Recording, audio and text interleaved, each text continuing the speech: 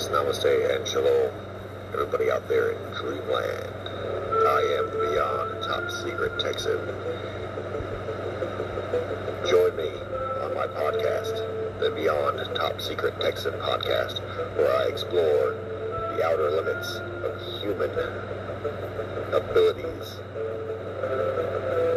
top secret military technologies, the reality of extraterrestrial Earth alliances, secret space wars, advanced cryptozoology, and all subjects of theosophic truth, esotericism, and the occult. The Beyond the Top Secret Texan podcast.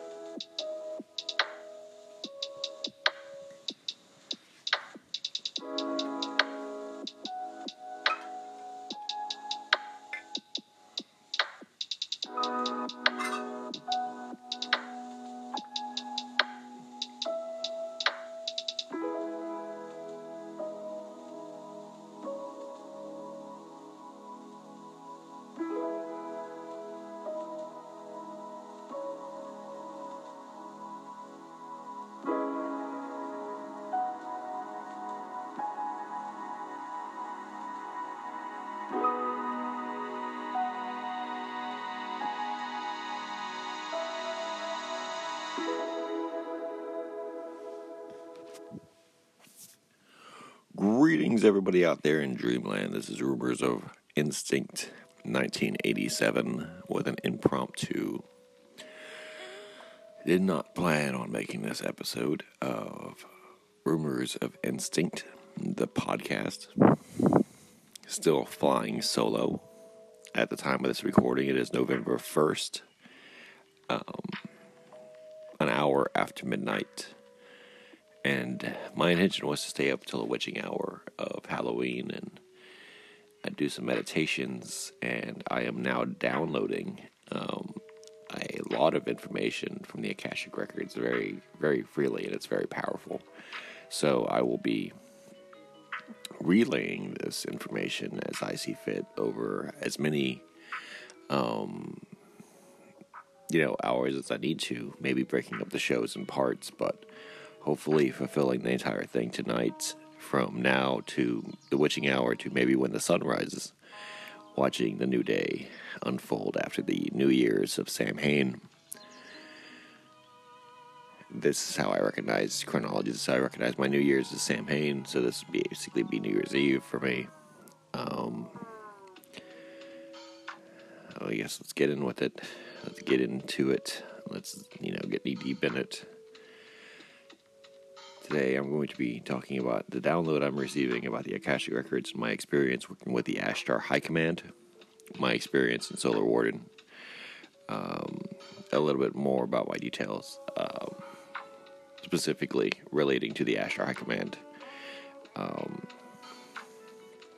what I've discovered about their nature, what I theorize about their evolution, and what I am going to suggest about their intentions and their ultimate goals.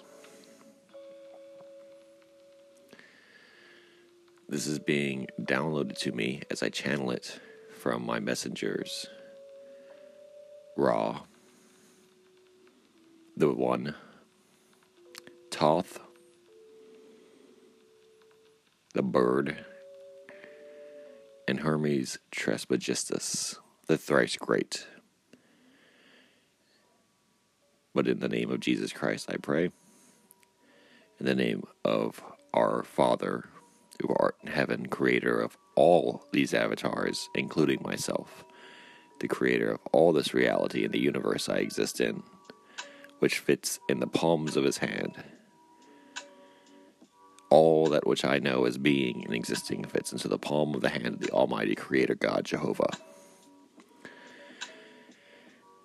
With his blessing, I knock on the door of knowledge.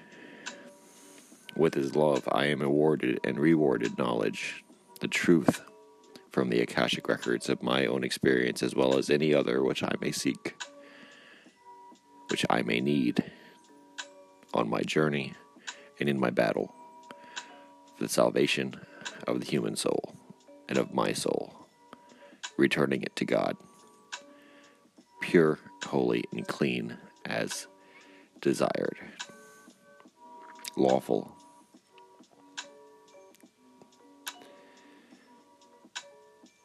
Now,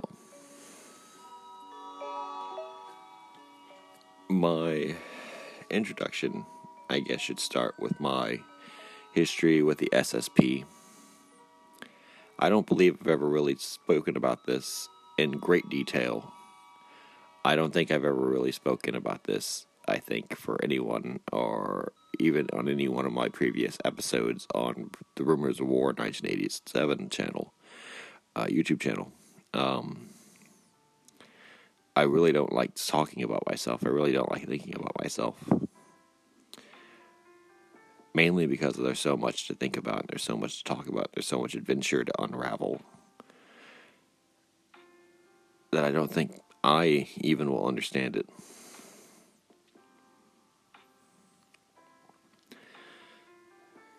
My indoctrination and acculturation into the Sacred Space program, my assimilation into it, my recruitment and enlistment began at the age of 9. I was drafted into the Secret Space program after revoking the name of God and my belief in God because of terror caused by propaganda shown to me by SSP handlers via the Fox TV channel, which instilled the fear of death into me at a very young age. It was my first concept of death, my first concept of war, my first concept of evil, but more so of defeat, the powerlessness of being a civilian in the nuclear age. This program was shown kind of like if it was funded by the 700 Club to vilify the evil, godless, communist Chinese, their acquiring of nuclear weapons, and an eventual World War III with America being destroyed, and bringing about the events of the Book of Revelations. Upon witnessing this, my young 9-year-old mind, not my soul, which is eternal, and which has lived many, many incarnations, which has experienced war in almost every single one of its incarnations, in which they knew would strongly react to it, thus repeating the cyclical karmic loop that is known as the soul bond, as a soul contract, for another life cycle, which they would harness, utilize, and use. And react I did, with absolute post-traumatic stress disorder caused by living years and generations and lifetimes, millennia, in a karmic 3D carbon matrix of violence, of battle, and of death. And the horrors that are worse than death. So at 9, I declared my disbelief, my atheism. And I remember signing up to try to stop these monsters, to try to be the hero on Earth, which, as an intelligent child, knew must exist, knew needed to exist, and knew I wanted to become. I knew that I wanted to exist as this avatar of defense, of nobility, of valor, of courage. But what I was signing into and listening into was giving them permission, and by them I mean the handlers, the Freemasonic handlers of the SSP program, which would recruit a 9-year-old, to give me the tests, to take control of my life, to basically give them the power of attorney over my decisions, to give my life to them, put myself in their hands, for the rewards that I would earn, and for the chance to live as a special person. From that moment at 9 years old, I was brought to other time dimensions in that moment of signing that contract, where my body was cloned, which I also am a clone, a byproduct of genetic engineering created by my labs in vitro fertilization, and even being mass-produced in a simplistic way, and brought to a population of heterogeneous Latin American and whites citizens, implanted within them, because the hazel eyes and the olive skin of the genetic clones of an Atlantean human being, as well as the Asiatic features, the size, and the temperament, would be best handled and hindered in a community such as mine, native one, the one that I would legitimately be able to live my life in without drawing any unfair attention or any attention at all, and at the same time still be given access and positions in life that were prime, ideal, and perfect for creating an SSP individual.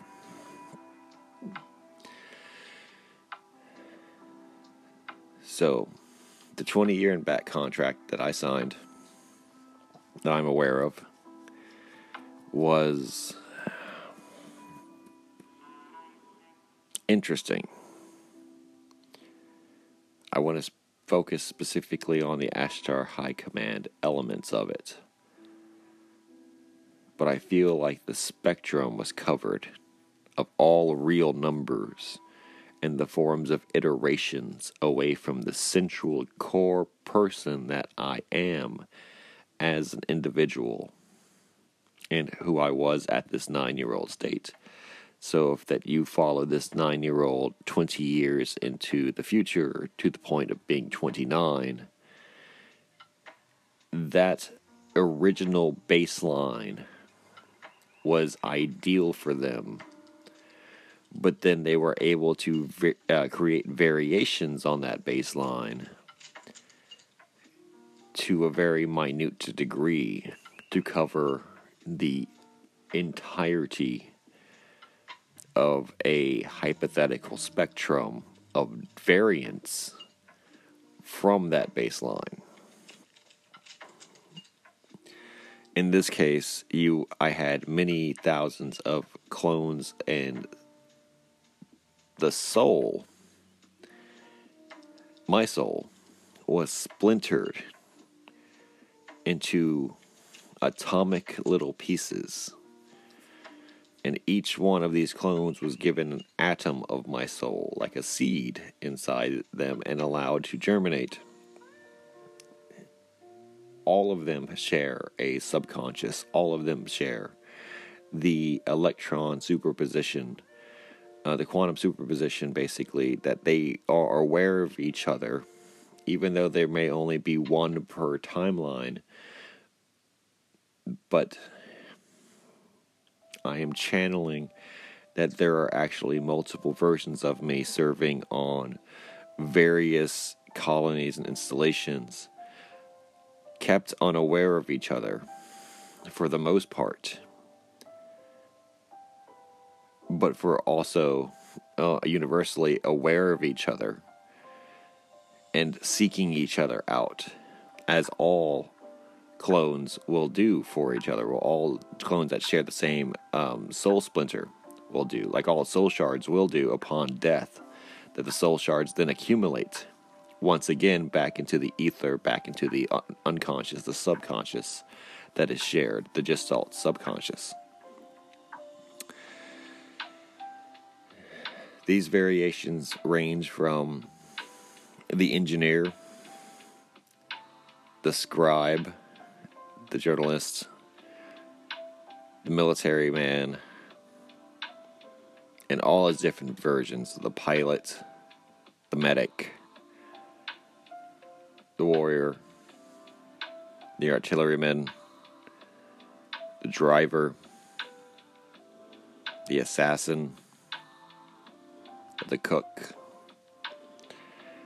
Many, many infinite amounts of variations from that original baseline. They all look the same. They all behave the same. But they each have specific and ultimately unique destinies.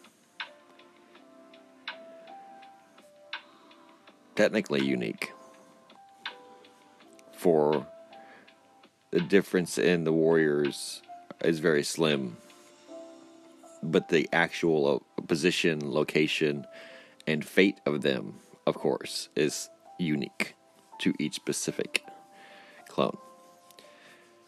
In fact, I believe my DNA type, my experience type, was so ideal that I was able to qualify for experimental treatment, both physiologically in many of these cases, as well as technologically in the version of AI implementation, the implementation of VR training, the execution of various protocols to allow me to be initiated into what I want to speak about for the majority of this talk, this channeling session, if I may be so bold, to my messengers, my avatars.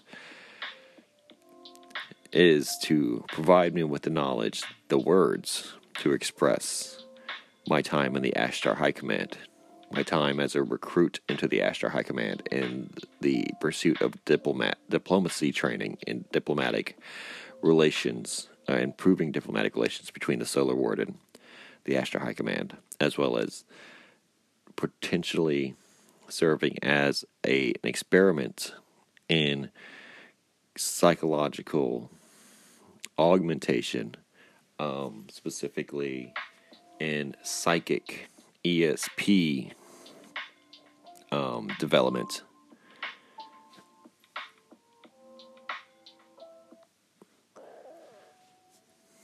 Remote viewing, astral projection, precognition, empathy,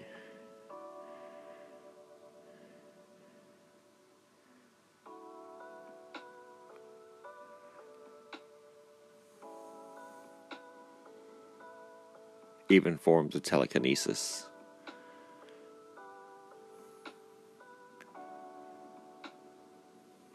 Ultimately, though, I don't think it was anything physical or unique to my genetic pattern, but more so my ability to depersonalize, that I was so young, that I was at an ideal age for training, as well as considered something of a desirable recruit because of the physical sympathy I would receive from the Ashtar High Command's Venusian teachers and majority, like the root race, that it wasn't so much, who I was special, but that I fit a lot of circumstantial requirements to qualify for this program. I wasn't alone. There were many human beings there. Quite a few human beings there. Already recruited, already graduating from their classes. I being one of a series of generational studies, generational trials.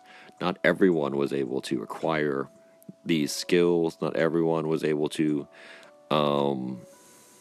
blend in with this Ashtar High Command co-ed type education. The process wasn't instantaneous. In fact, it would be the majority, if not the entirety, of many of these variations, these timeline agents, these unique timeline versions of myself, agencies of myself, as well as the shared and communicated subconscious soul. Now, the thing with the Ashtar High Command is that even though you exist in dilated time, so that these events are occurring at like triangular and parallel from the original timeline, as if though they exist to the side, they run parallel to it, and then when you return, it runs diagonally back to the receiving origin point and then back to the original timeline, injecting you back into the singular timeline, the main timeline, like as if though you were injected from a syringe. Now, while existing in these parallel timelines, the entirety of your existence, once you are recruited into this Ashtar High Command program, is run by Venusians. And the Venusians, which make up the root race, the dominant race of the Ashtar High Command, what we know as Pleiadians, what we know as Ashtar himself. These very tall, native, bright, moon-colored eyed, bejeweled, elfin, lithe, like superhumans.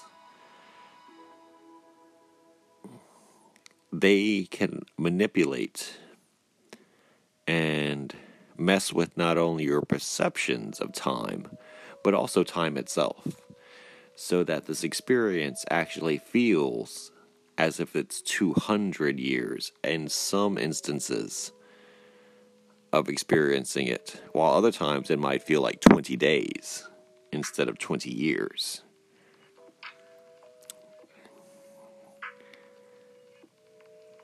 The Ashtar and the Venusians completely are responsible for you at this point, and I cannot stress that enough, that as a member of the SSP, you are completely dependent on the SSP's favor and your masters in these forms of factions. And as someone who had a lot of experience and intelligence and a lot of experience in the understanding of Sigma 6 type methodologies, where you try to look at the actual vertical and horizontal trees of your interactions, because I was in this SSP aviation warfare specialist baseline, where each version is a specialist in the aviation warfare aspects at the SSP, regardless of the different and various aspects, destinies, and circumstances that these other clone incarnations find themselves in. We all are aviation warfare specialists due to our baseline pre-existing condition of a heart. Even the ones that are furthest from it still are that, because ultimately our baseline is that. Not exactly. Sometimes you can barely even realize it or see it, and they'll never bring it up because it's just a passing thought in their lives, but it's still the one true thought of their lives. Because remember, these incarnations may not be any less real than myself, but they only exist because of the original baseline, which was gathered up at the age of 9. Now, the Venusians are not wicked or cruel. They are, however, running an experiment. That experiment is to ascend human consciousness to the level of the Venusians, which have had millions of years of psychic evolution compared to our history, which we are extremely new as a species, being a hybrid created by several other factions. That's not important. Point is, they are trying to teach gorillas calculus, basically. This is how you can compare the Ashtar High Command's Venusian root race teaching humanity psychic abilities like precognition, like telekinesis, like ESP, remote viewing astral projection, is that they have this not only understood, but this being utilized to run their society's foundations, like their economy, their construction, their every aspect of their lives in a major scale, uses psychic abilities, uses ESP, uses precognition, uses this to show you that multidimensional beings, higher dimensional beings, run on mental and spiritual realms and powers, whereas lower dimensional beings run on physical powers, such as physical strength, or size, or presence, or like toxicity, things like that, like things that affect the 3D material carbon worlds. The highest beings, of course, are intangible. They have no physical form. They're incorporeal. But spiritually, they are much more of a dominant force than anything found on the physical world.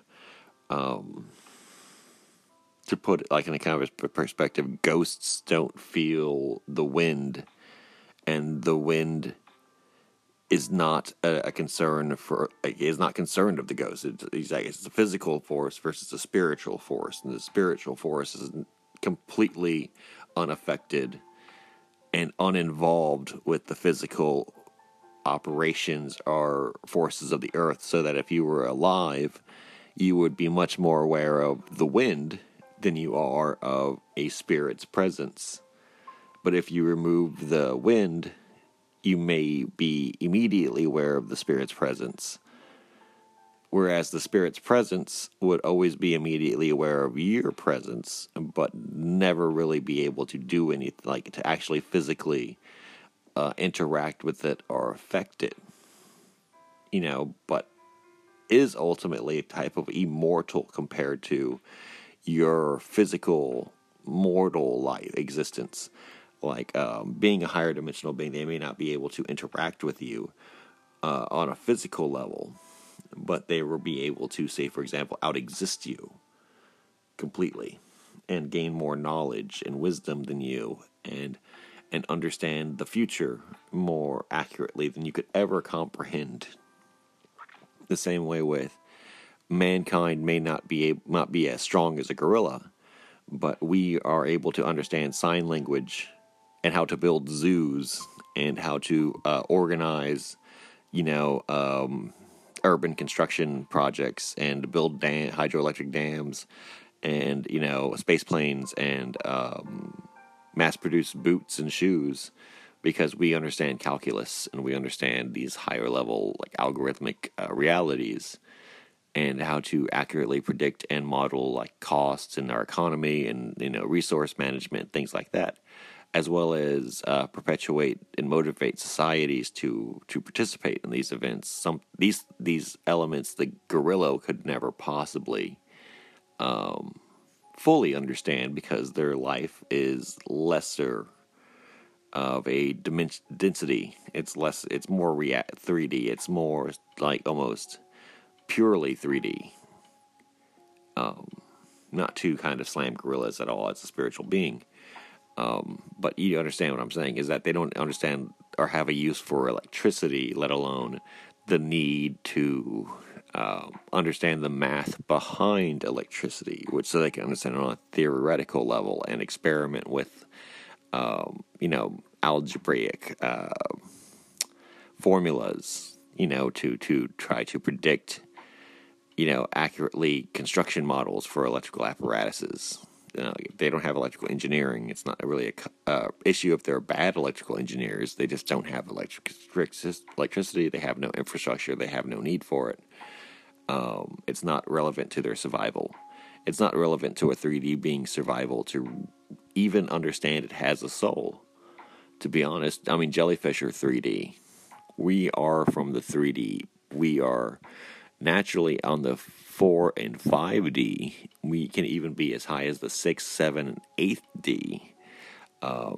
9, 10, 11D on like the brilliant illuminated end of the spectrum. But really, we are born in 3D. We are born in the 3D, and we have to progress out of the 3D into higher realities and densities through effort and earn this ascension.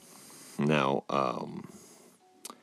same way that knowledge is not just, you're not born inherently with a knowledge of calculus. You're not born inherently with a knowledge of higher level mathematics like aerodynamics or aeronautic engineering or anything like that. You are born with the ability to maneuver and navigate and survive in your density, in your natural domain, which is the 3D. So you're born as a physical body. You're born as a physical person. You attain the intellect later. Same thing with the Astro High Command. When you're inducted into these programs, when you're initiated into these Shining Star programs, because that's what they're called the Shining Star programs, because you are the little shining star. It's like basically a little children's school, like an elementary school or a middle school. Originally, when these children are inducted, when they're either prepubescent or just into that stage of being tweens, being early teens, 11, 12, 13. I think 14 was probably the oldest when you first get into these programs. That they're just there to, acclimate you, get you accustomed to their environment, into their world, into their unique responsibilities, and of their agenda. And it seems strange, but the first year or two of this program, is just being introduced to various things inside the education setting, like the classroom, as you were. We didn't really have classrooms. We were taught in these gardens. Basically, the speaker would come out into this kind of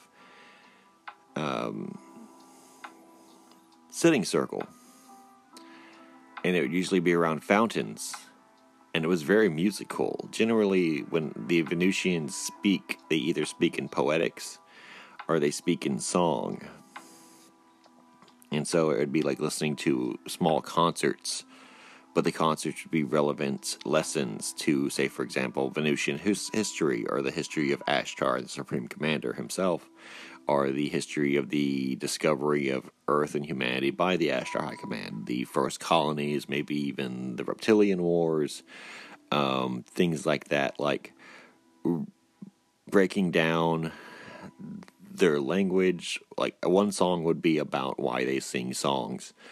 One song would be about why they write the letters that they write, like the symbols, like the kanji that they write. Another would be why they eat things they eat.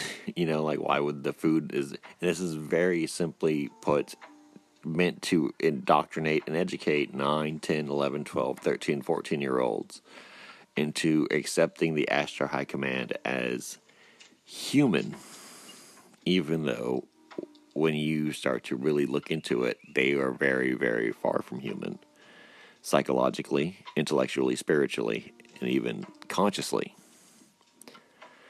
They may physically have a root race, the Venusians, which are very similar to humanity.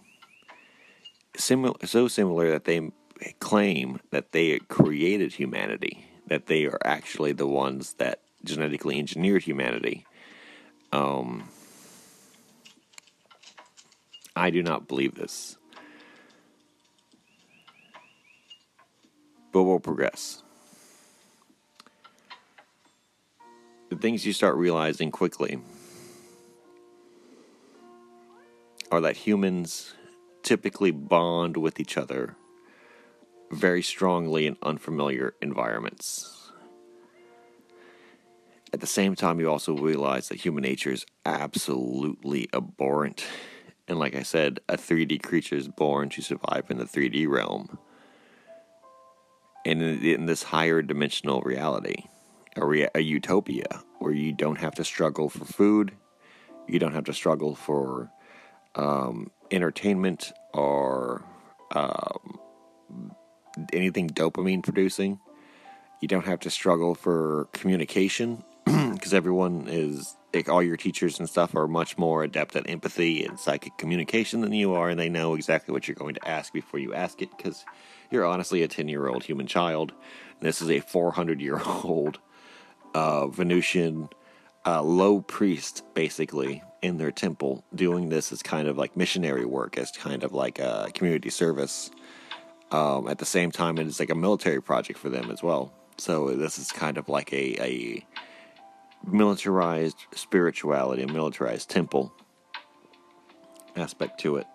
But much more plain clothes, much more like if you go to a military college, you can see the same environment where the students will be dressed in their parade uniforms and in their best with regalia, with like their uniforms having the medals on them, shoes polished, hair freshly cut, things like that, with very conscious, very self-conscious behaviors and kind of posturing, whereas the teachers, the faculty, will have a very nonchalant, blasé appearance with these meetings, because this is probably, one of the more consecutive years of their career, and the pomp and circumstance of the military, I'm trying to say, is much more an aspect embraced by the students, the human students, more so the Venetian teaching staff, even though it is acknowledged and encouraged to, as human nature, to kind of need to, address one's superiors as such. Whereas that's kind of behavior that the Venusians, they have variations of that inside their society. But in the context that they're in, it's like a school teacher, like the students are encouraged to use yes sir, no sir, yes ma'am, no ma'am, because they understand that it helps their discipline and their orientation. But at the same time, the teacher does not really, honestly, need to be called ma'am or sir. They could just speak to them as equals, because at this point, the difference of power, the gulf of power is extreme. Like, it's as extreme between a Venusian and a human student as it is between,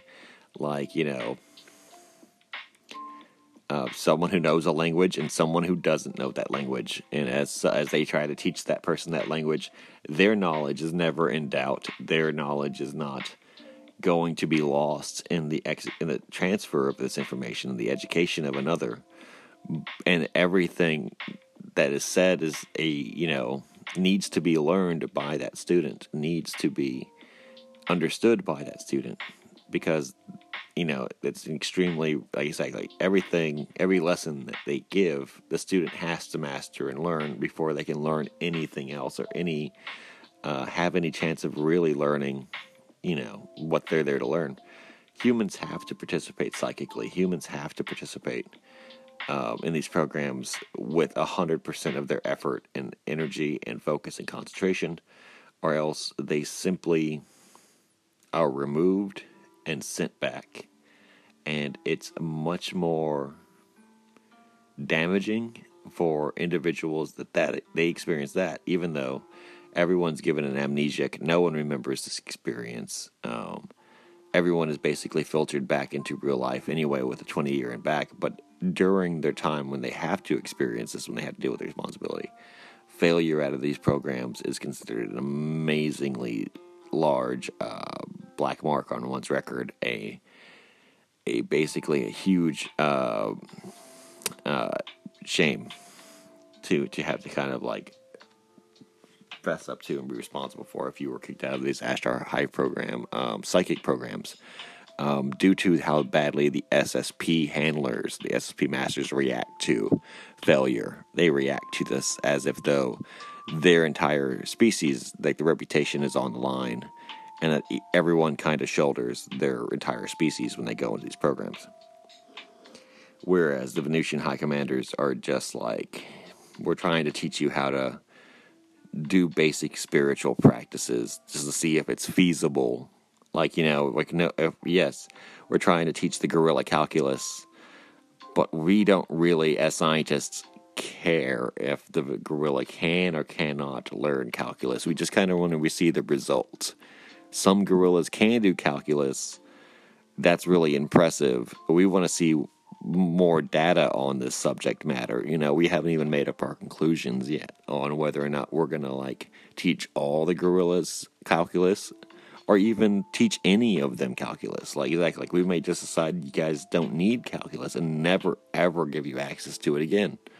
Human beings want that psychic power. Human beings need that psychic power to be independent in the cosmic war, to stand up on our own two legs, which we still are not. We are deeply, deeply allied to the Ashtar Command, specifically for their protection in these higher technological matters, as well as given their spiritual prowess, and power. Now, basically, they protect us with a psychic shield, which keeps our signature at bay, or hidden from the Orion Draco Empire at large, as well as giving us the technology, access to the Greys, and psychological healing and insight from their temple classes and worlds. Basically, though, what I'm trying to get at is we were, in this young age, more occupied with each other, our own pecking orders, our own egos, as well as not truly understanding or appreciating the amazing power that we were in the presence of. The environments were incredible. They were, for example, like you sit in this room that seemingly is either through VR being projected on the walls, or in fact is this big on one of their floating cities, their world ships, that basically is so large you cannot see the walls. You cannot see any seams, any rivets, any support like glass, lattices or anything. It's just, it appears to be like a sky, but you can see planets up close, so you know you're traveling in space. You can see different star formations that I have never seen before or since. You can see the moving of ships sometimes. The only reason I really even know about the Astro High Command world ships, the city ships that they fly, is because I saw a very clear view of a city ship that was passing right above us. And they were operating in such a way that they have these clear domes, these psychic domes, which keep all their atmosphere. And these things are massive. They're the size of, I would say, Houston. I would say they're the actual size of the width and area of Houston. Much larger than my hometown, much larger than my home city. With about as many people, with about 3 million beings living on there too. So you can basically see like the grid work of a major metropolitan area under these domes that are held in place through the psychic powers and energy and all their breathing atmosphere and environment, weather, ecosystem is kept there. The cities are made of jewels, and they shine and glint in the sun, and they convert available solar radiation into fission, and doing so, they basically glow like little lighthouses. And I guess they were doing just a flyby, maybe, definitely not for us. We were so insignificant, being just the human foreign exchange students, but we were able to see from a bird's eye view, as it were, the city fly directly above us in our dome, because remember, there is no up, or it's space, so there's really, if you have artificial gravity, your feet are going to stick on the ground anyway. But these big rooms had grass, they had garden plants, they had excellent landscaping, to the point that it was like a very, very beautiful Rococo type garden with places. It was obviously, now thinking back on it, now remembering it, like a human playground, like a Garden of Eden created specifically for people to feel at ease. We were able to run and enjoy this entire landscape. We were able to sleep outside because the weather was so climate controlled and mild. The area was so big that for the first couple of months, we didn't even know that there was an adjacent beach and access to water. It was a freshwater lake, but it was so large that it had a beach. And this was in, I guess you would call it, if anything, the back of the wilderness area, so that there was a tree line. The only building you could consider a building was more of like that open air Coliseum type building, where when you sat on it, sat in the middle, it had pillars that you could basically, they were very tall, upwards of 20 to 30 feet tall pillars that held this very ancient Greek roof on this. It looked like basically the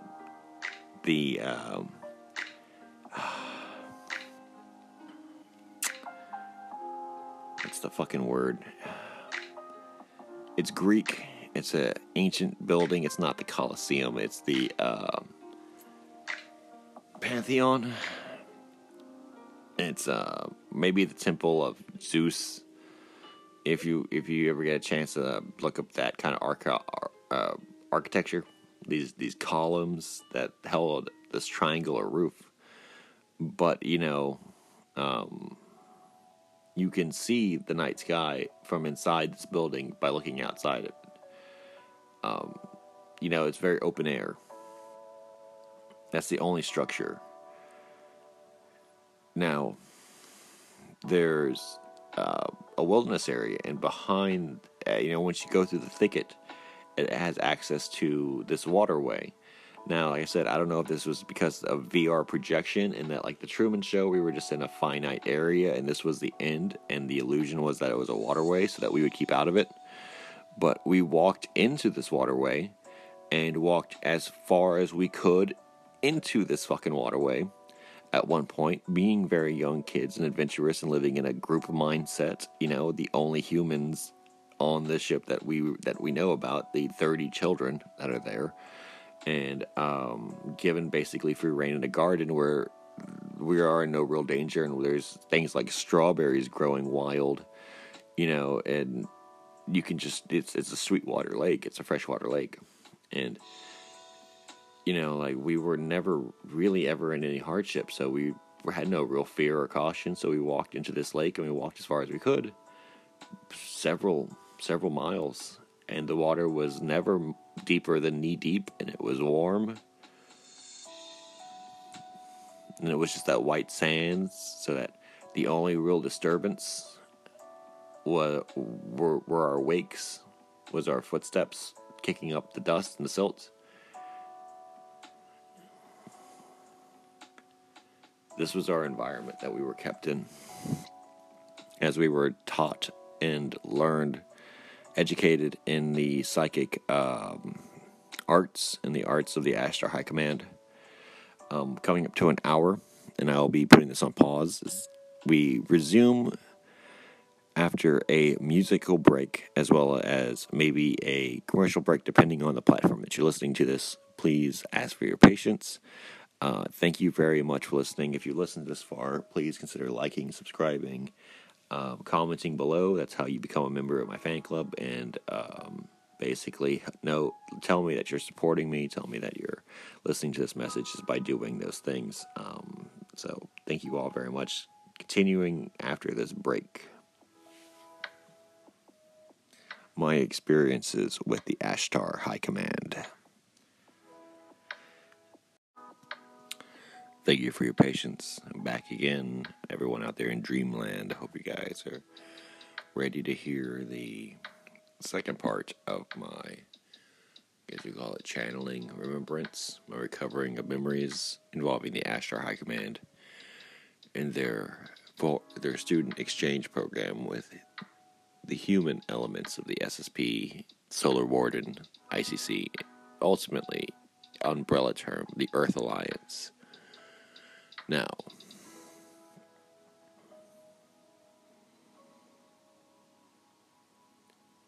as I channel it from my messengers of Ra, the One, Toth, the Bird, and Hermes, the thrice great Trismegistus, to allow me to recover my own memories from the Akashic Records. For I only ask for my own.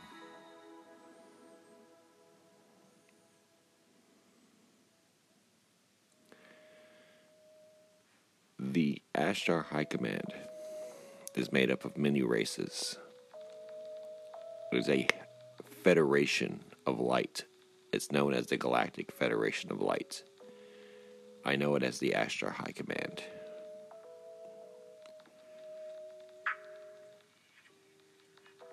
Ultimately, the best way to understand the Ashtar High Command is to understand its races and who makes up the domination, who dominates the organization of these races, who controls them by psychic means. The Venusians. The Venusians call themselves many names, including Atlanteans, which is where they gave the name for their colony, which would become Atlantis on Earth. But they are not to be confused with the Earth Atlanteans, which were human worshippers of them. They are best understood as Venusians, despite their many names. They also call themselves Pleiadians, even though they are not from the Pleiades star system, even though they lie and say they are and are subject to an Earth-based misinformation campaign created by Earth Alliance agents who are trying to seek to keep the SSP's secret by providing truth and mistruth or untruth in the same present material, so that the Ashtar Venusians will appear in authentic Ashtar ships with authentic Ashtar High Command uniforms and speak in the authentic Ashtar High Command's tongue, their dominant lingua franca, to Billy Meyer in Sweden, would present an entirely false message, because there is no easier way to convince someone of a lie than by telling them the truth as you lie to them. The truth makes a lie believable. And the Ashtar High Command made contact with the United States military officially on terms of diplomacy in the 50s with Eisenhower during the Greada Treaty. Here we heard and saw and spoke to and dealt with and held the first ambassador from Venus, the mighty Thor, and military industrial elite circles, installations, and operation theaters, such as Area 51 and the Dugway Proving Ground. He was human because they had created from their genetic sampling of humans a clone body for the spirit and psychological consciousness of the original Valiant Thor, which was still alive but kept in stasis on the orbiting capital ship, which orbits on the dark side of the moon. They were able to instigate, peaceful negotiations for technology, but made it very clear that there was nothing that humans had, or Earthlings had, that they had not already mastered. That, in fact, the only possible chance for their survival, or our survival as Earthlings, as human beings, was to fully submit to the Ashtar High Command and become its suzerain, to become its liege, to basically be a protected colony of the Ashtar High Command, and to give it tithes of both manpower, labor, time, and energy, as well as accepting a share of danger for doing so. And to help create this point, they gave us the history of the cosmic war that we were now in after our invention of the atomic bomb, our discovery of downed alien aircraft, which would cause the crisis-acting false flag that was World War II. Then we would also engage in preliminary assaults on deep underground military installations created by the old Tartarian hegemony, as well as the Orion Draco sympathizers, and discover the full implications or the full extent of the the Mayan Aztec breakaway civilization due to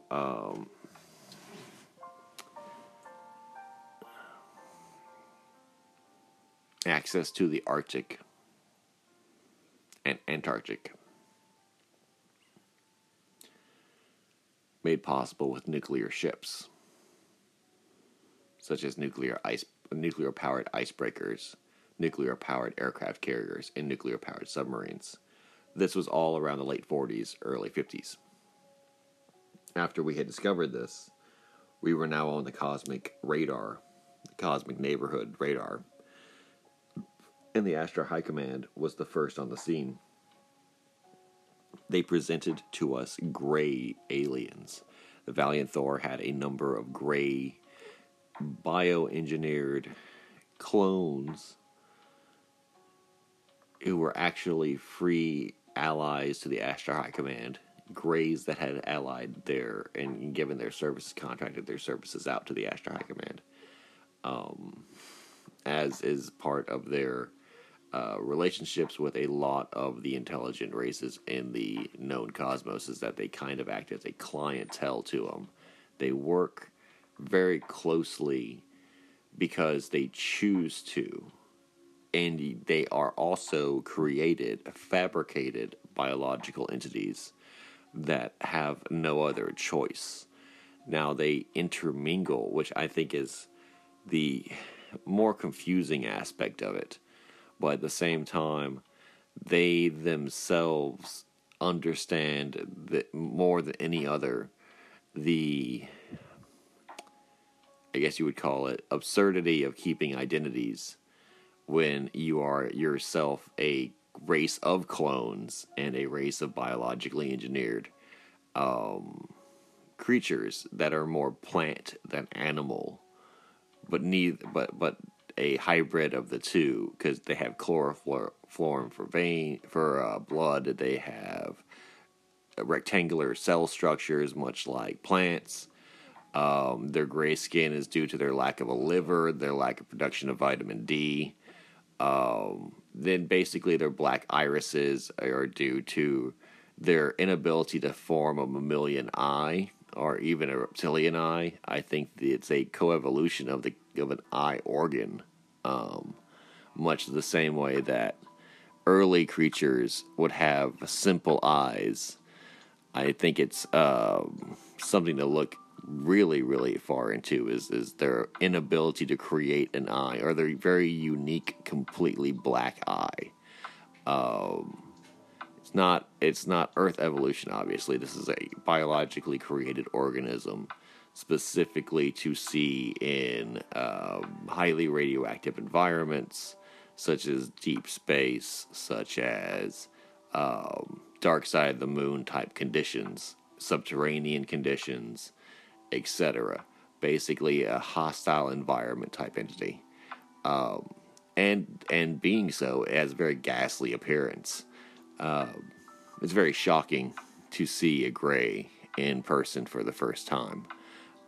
Very much a existential moment as well, especially in the early 50s. If you put yourself, say, for example, in President Eisenhower's shoes and his military cabinet and executive branch cabinet, when you see your gray for the first time, everything you know about your reality is turned on its head and shifted, and basically you're now confronted with the dread and surge of panic that is to see a completely alien organism, extraterrestrial biological entity, an EBE. Now, remember, Valiant Thor was a human clone, even though he is, in fact, a much more existentially frightening instance of this cosmic neighborhood, which is he is a human clone with an alien consciousness piloting it. So basically, we immediately agreed to join the Ashtar High Command, creating the Griata Treaty, with the simplest and most rudimentary request being to not disclose this information, to not, to keep it secret, to keep it as secret for as long as possible, while the internal society of the Earth, what would become known as the Earth Alliance, is that all that stuff would be prepared, all the logistics could be created, all the facilities could be constructed, all the technology could be sorted out, all the, nuts and bolts of the secret space program could be created before the majority of the world were made aware of the existence of such a program, right? This was just absolutely part of the request that was made, and explains why the existence of UFOs, aliens, the secret space program especially, has remained relatively top secret, despite an overwhelming amount of whistleblowers, evidence, insider, witness testimonies, affidavits, video surveillance cameras. You know what I'm saying? There's a reason why we are speaking here about this now. It's because this information is freely available. And like I am doing now, you can channel your own personal experiences into this, into gathering, what's going on. As long as it relates to you, through knocking on the door of wisdom, through your power of manifestations. But that's also what was taught to me by the Ashtar High Command. I am realizing now was the ability to attune to astral guides. They themselves, probably just dead Ashtar Venusians from millennia ago, that had attained an extremely powerful spiritual beacon, and thus still derive existence via their interactions with lower density beings, as they are trying to seek, as they are trying to keep their corporal persona together. And I will get to that at the very end of it, about why the Ashtar, what happens to the Ashtar consciousness, what the Ashtar life cycle really is, and why they're so spiritually and psychically advanced, is because they, as they age and gain psychic power and psychic wisdom and psychic experience, become less physical and more spiritual, to the point that they literally become ghosts.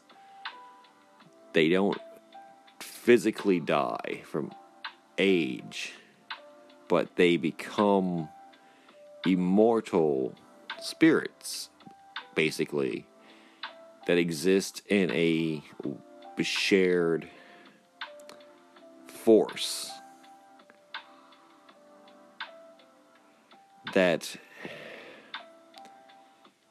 is like Wi-Fi. It's like a wireless energy. It's like a radio wave.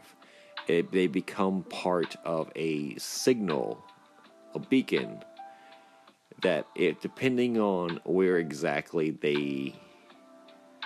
they passed into this state of being into,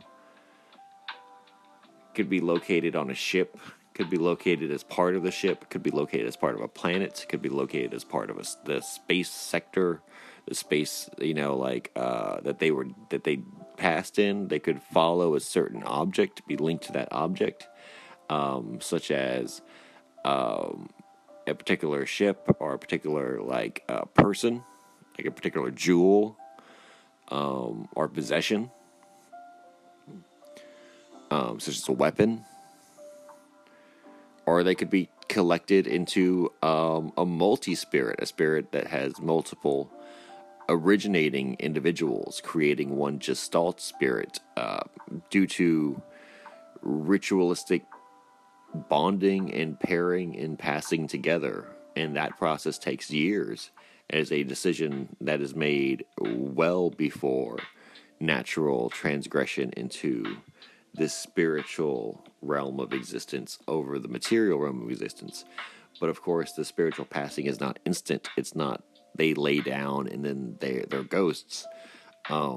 It's something that first to fade is their physical strength, Then the next to fade is their physical density.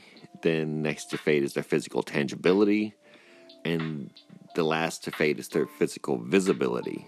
But they are intangible for what humans would consider years, an experiential amount of time that we would know as years, 5 years approximately, that they exist but cannot interact with anything physical in the world except be seen, and must rely on the support of those around them. Like, basically, it's to the point that you are in limbo. You cannot interact with the world that you have helped create but are now leaving. But you cannot be, you have to just basically observe and try not to be too seen, even though you are now actively disengaging from reality.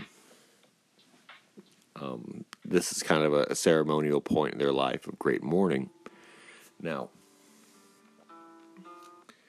I really want to make a point out, though, that as this happens, they can form gestalt realities, consciousnesses that they can share.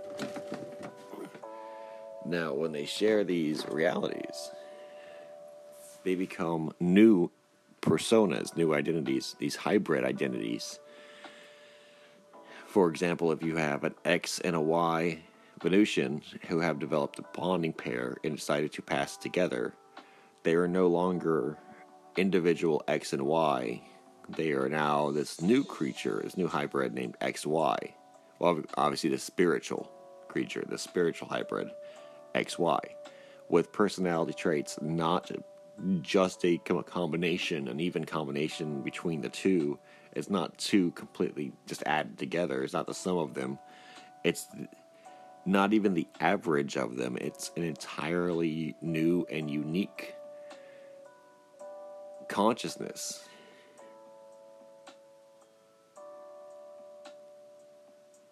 Which is to say that the old consciousnesses were extinguished, and the pursuits of creating this marriage of two Ashtar Venusian souls. This is what I was saying about the extension of their life cycle, is that while we may view our own soul, in fact, as outliving our biological necessity for pair bonding, for marriage, or our family loyalty, or even our own needs to physically survive, being released from our physical bodies, but able to exist permanently in a state of oneness with ourselves, then we would not be able to understand the idea of our spirituality, our afterlife being part of our natural life cycle, to the point that we could still breed and create new humans in our incorporeal spirit forms at the sacrifice of our spiritual existence. Like,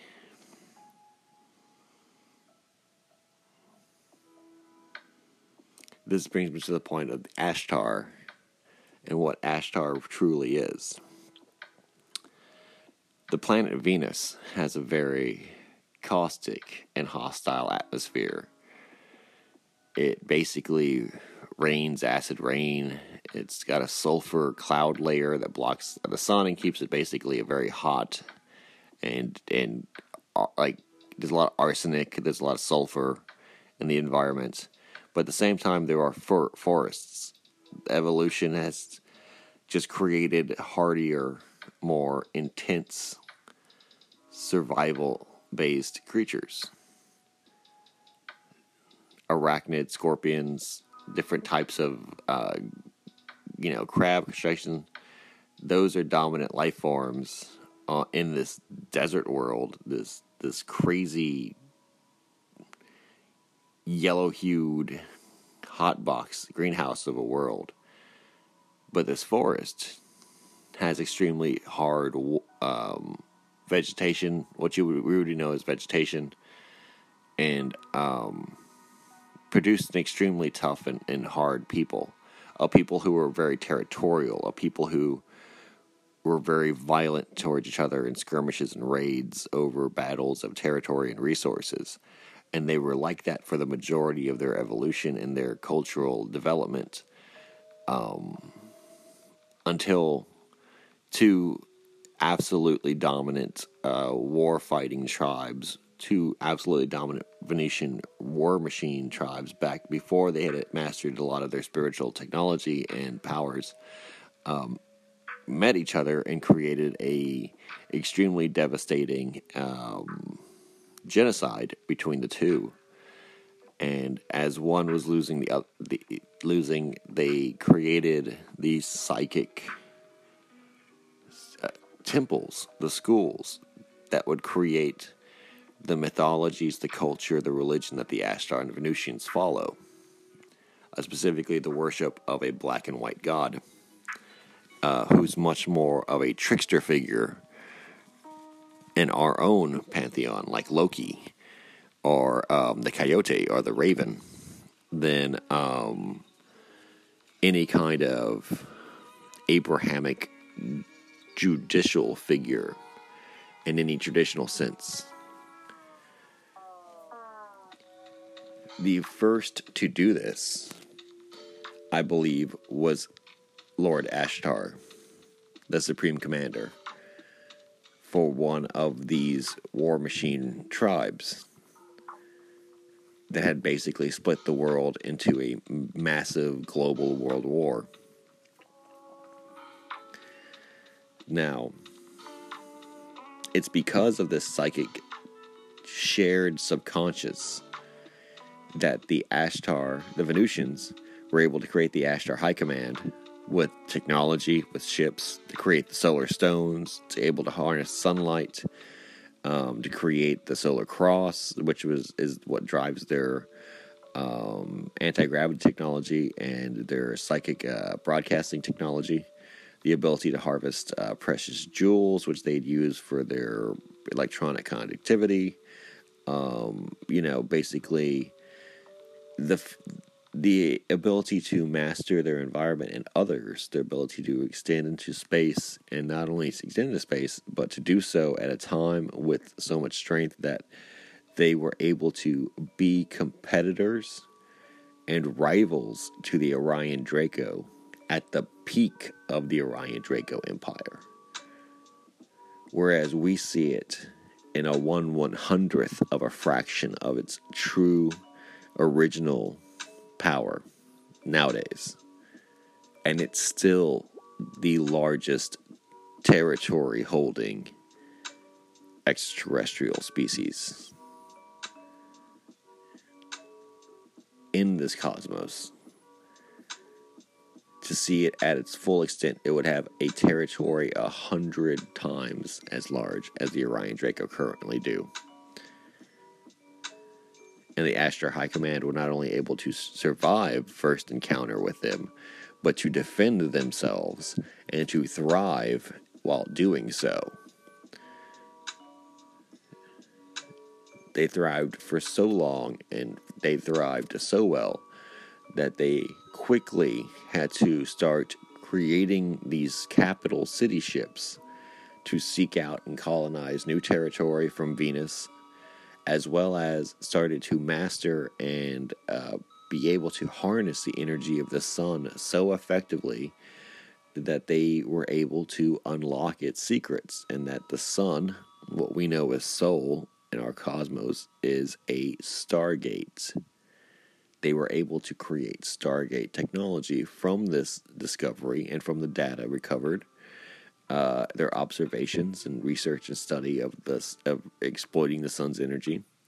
They were able to create Stargates, which were portable suns, that they installation suns. They were able to find higher dimensional beings in other various territories, such as the moons of Jupiter and Earth.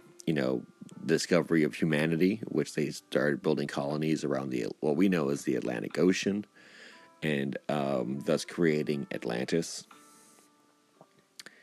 subsequently creating Atlantis due to the cults that would develop with their technology that they left behind. The Syrians, the Nomo-Syrians, the Arcturians, the Lyrans, all quickly became cornerstones, key elements in the Ashtar High Command expansion. Remember, whereas the Orion Draco would basically create their empire through uncooperative hive states and families and kinship systems and pedigrees for spawning, etc., with system lords basically controlling the most families, controlling the largest, like basically the more families you control, the more of the destiny of the Orion Draco race that you held. That was their authoritarian structure. The Ashtar High Command were actively recruiting and cooperating with other extraterrestrial life forms, specifically to compete and to defeat the Orion Draco and to protect these other useful, exploitable alien races from the predations of the Orion Draco, because they were able to psychically manipulate them. They were able to psychically influence them, psychically coerce them, convince them, brainwash them that the Ashtar High Command was the most beneficial, benevolent organization of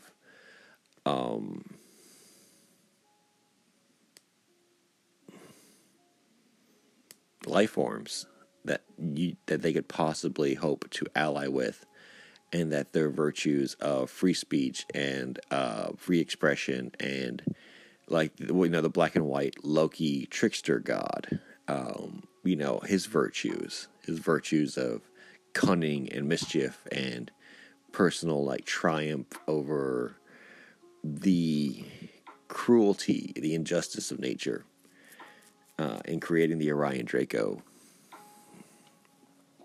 and creating all the hostile life forms that they would encounter, and creating all the negative energy that they would have to battle, and being able to basically be precognizant of it. These old, original psychic influences in the Ashtar High Command they were able to recruit wisely, play the game so that they were always going to win. And like I said, this is all under the command of Ashtar, the warlord who originally ascended, being the first to ascend within their species. As more were recruited and more psychically sensitive creatures were recruited, and more Venusians were able to attain this state of ascendancy, phasing out physically and joining the greater subconscious that was the Ashtar soul. I believe that the Ashtar persona was created. This persona has been incorporating and hybridizing itself with the extent of the Venusian species as they serve in the Ashtar High Command since this process began, to the current day, and now into the future. Each passing, each transgressing, graduating Venusian spirit, ascending Venusian spirit, is added into the Pleiadian, or the Venusian psychic ability, basically. They are so strong. They're so capable at distorting reality, distorting perception, distorting the human soul and ego experience, existential experience, because they are the current in the line. And when these teachers pass, when these educators of the Ashtar High Command that I'm currently studying under pass, they will go to be assumed, be devoured, be consumed by the Ashtar High Command super spirit, who physically can show himself as this Pleiadian Nordic super being with olive skin all he wants.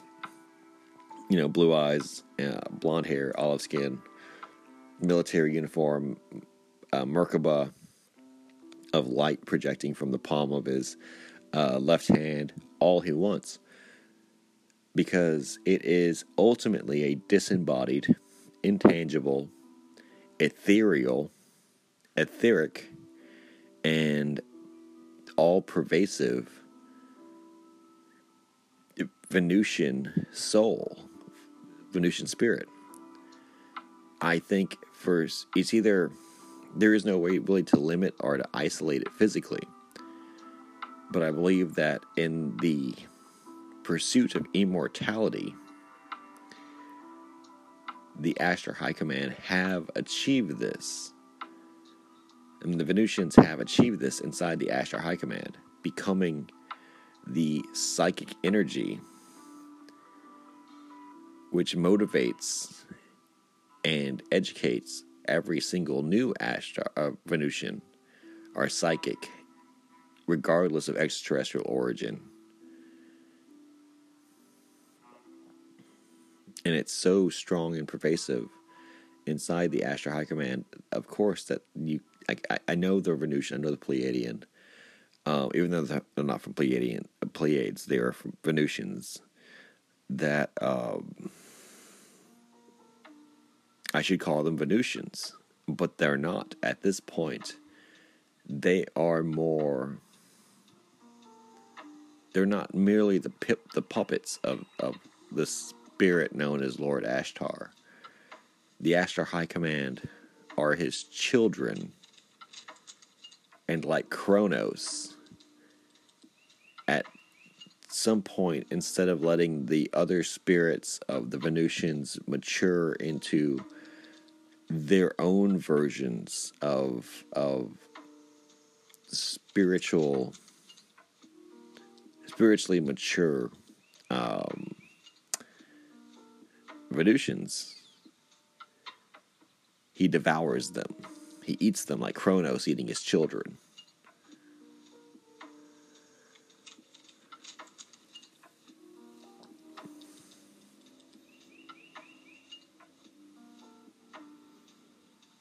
Now, I believe I am channeling that humans, which have been brought to this program, which have been given this education, which have been taught the ways of the psychic via Venusians under the Ashtar High Command influence and control and command, are destined to be fed into the Ashtar High Command superconsciousness upon their deaths. Upon my death, I will be fed into this Ashtar High Command superconsciousness. I believe that the soul I have now is a hybrid of the Ashtar High Command consciousness.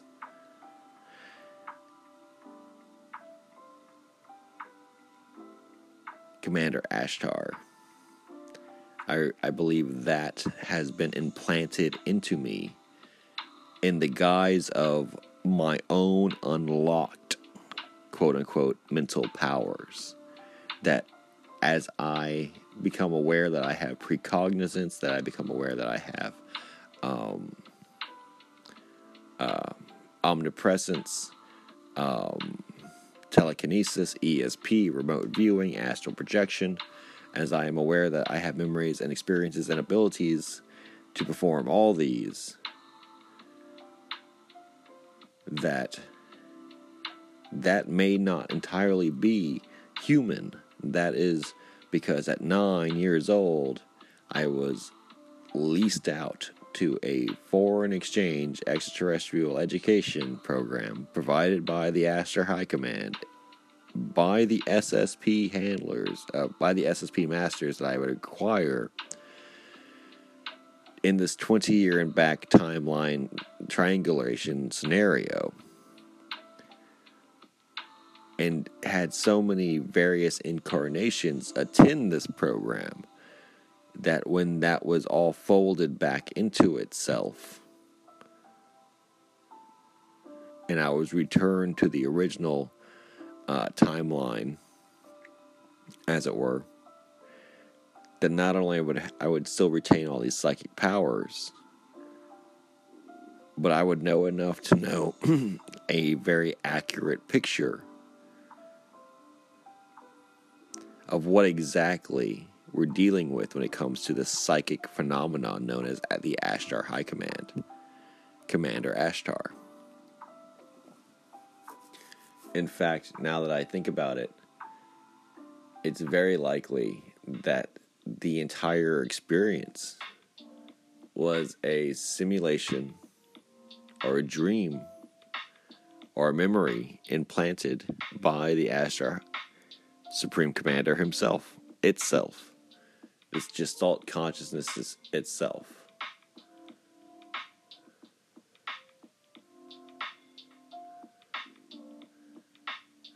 I do feel, though, that it's not beyond any stretch of the imagination to know that these ships are real, that these capital ships are absolutely true. So it's not so much that I believe that the environment was completely artificial, even though that is absolutely a possibility, given that they can distort and create sensory existence so, like perception, so well.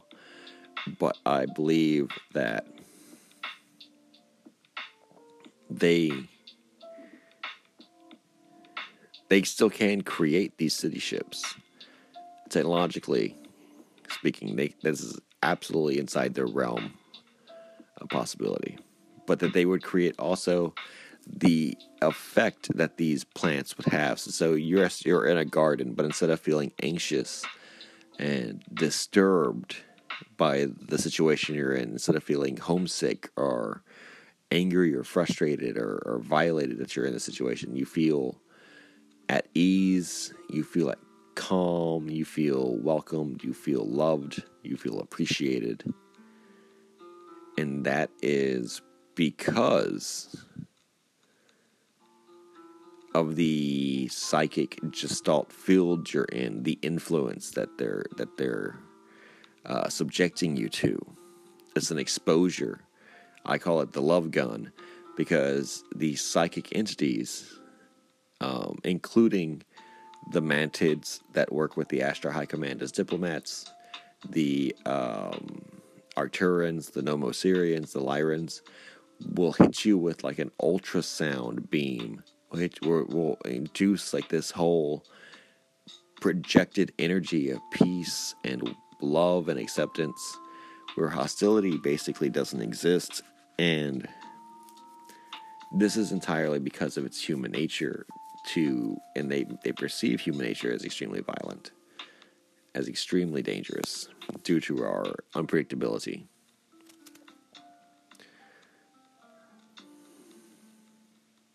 Now, I know I have these powers, and I know I need to go into more specifics and elaborations on my usage of them and their effect.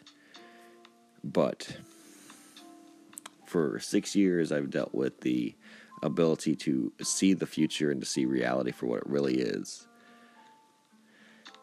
And that's entirely because of my Nuevo Hombre nature, my new man nature, because I am no longer just a man. I am a human Venusian spirit hybrid.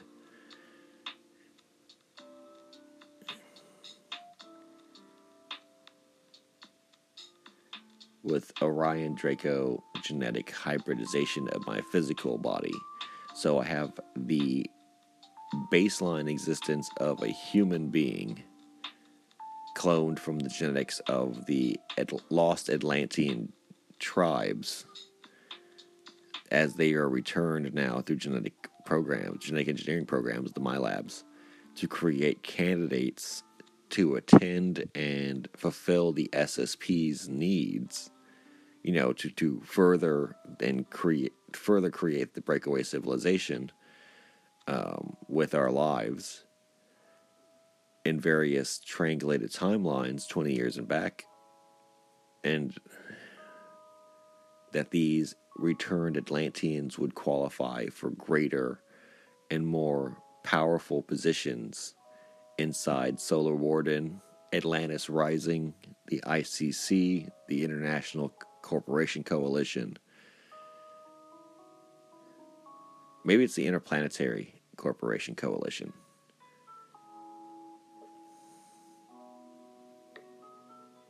Dark Fleet. Although Dark Fleet is more allied with the Orion Draco and does not typically deal with peaceful ends with the Ashtar High Command. But the Dark Fleet is becoming more accepted, and peace is being extended to them within the Earth Alliance. So, for example, the Atlantis Rising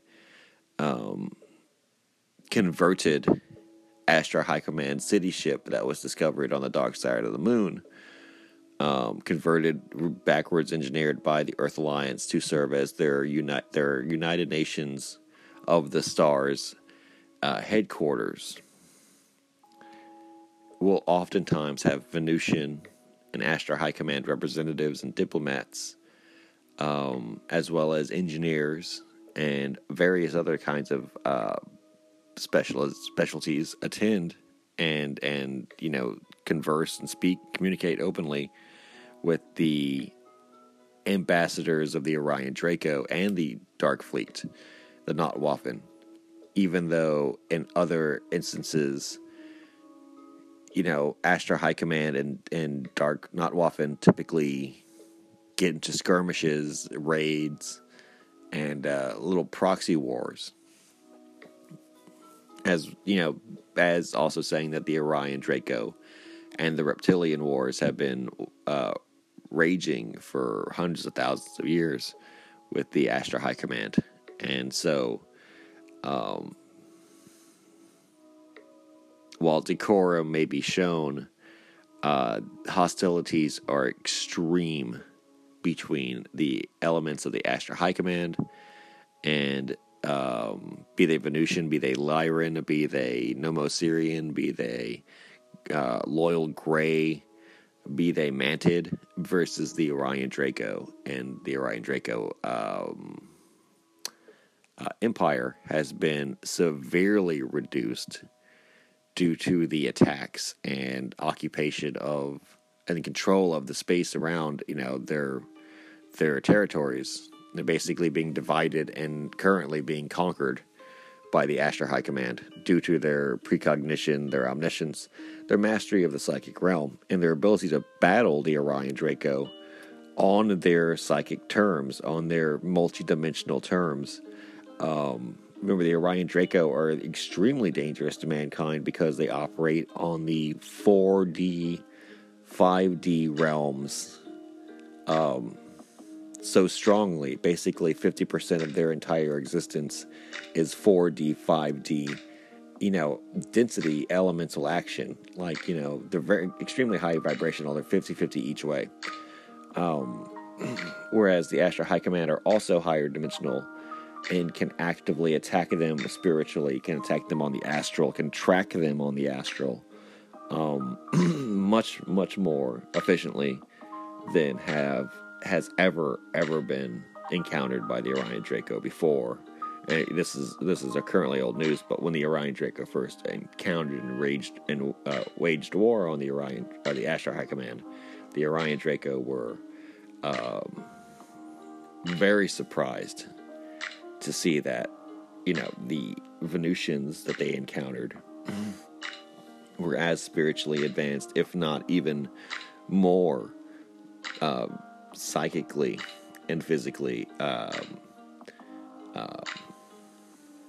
hardier, like tougher than the Orion Draco in many cases. They often give this impression of being kind of fey or being kind of weak, In reality, they are extremely patient and extremely intelligent and have a lot of discretion because of the diplomatic importance between humanity and the Ashtar High Command. Just like teachers won't strike children because they have a lot both at stake personally and both ethically, that they wouldn't just base themselves to that. But physically, a fight between an adult teacher and a child is exactly as proportional as the fight between, a Venusian and a human being. Is that even though one may look like a supermodel, that they just have a physiology that is that much, stronger and more pronounced, and that natural mating, even though sexual desire may exist, is not possible because our genetic and phenotypes are just far, far too different. But psychically, but consciously, mankind and the Ashtar High Command, psychic, subconscious, are a perfect match for each other, for hybridization, for interbreeding, for creating a newer domestic breed of super psychic human beings. I was born in 1987, and I believe I am a starseed. I think I am the first of a line of starseeds. I believe I'm an Atlantean physical reincarnated clone returned from the timeline which they were separated off into after the Mu Atlantean hyperwar. I believe that psychically I am paired and now, I guess you call it hybridized, with the Ashtar High Command psychic subconscious super spirit. And ultimately, though, my allegiance and loyalty were to the Solar Warden element of the SSP, specifically in aviation warfare specialization, avionics repair, operations specialization, and intelligence. I will be telling more about my personal experience as time goes on. I will be speaking about that as the winter progresses, and hopefully have the entire story laid out for you guys, with each episode providing further insight in these titanic subjects that I myself am still exploring. This massive labyrinth, this massive maze that has been created for me to navigate is illuminated upon and made only possible through the help of astral assistance in the form of my guides, Ra the One, Thoth the Bird, and Hermes the thrice great Trismegistus, which act with permission and in the name of Jesus Christ, our Savior and Lord of mankind and this earth, and his Father, our Father, who art thou in heaven, who hallowed be thy name. The kingdom come, thy will be done, on earth as it is in heaven. Give us this day our daily bread, and forgive us our debts, as we are debtors. And lead us not into temptation, but deliver us from the evil one. For thine is the power, the kingdom, and the glory, forever and ever. Amen. In Jesus Christ's name we pray. Who God sent to this earth in the flesh to die for our sins and be resurrected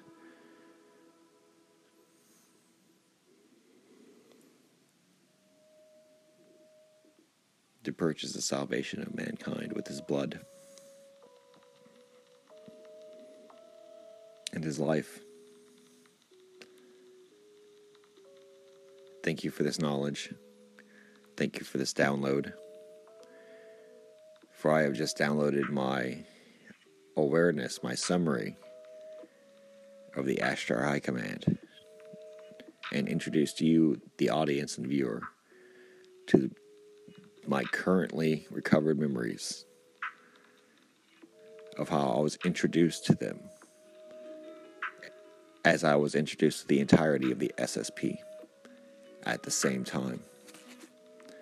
Hopefully in the next episode, I will be able to channel personal experiences, personal examples of this education, as well as more on the history of the Astra High Command, the history of the Solar Warden with the Astra High Command, the current state of our relationship or diplomacy as I know it, maybe some famous cooperations or actions, developments together, and maybe just the current state of the SSP, maybe my downloading information of what currently is occurring in the SSP, the latest developments, movements, maneuvers of these different factions and elements.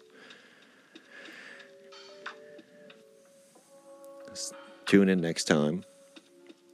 It'll be my pleasure to be discussing all those subjects and possibly many, many more. Possibly entirely different ones. This is Rumors of Instinct 1987. This has been the podcast Rumors of Instinct. Namaste and Shalom. Iron sharpens iron and a friend sharpens a friend. God bless you and your families.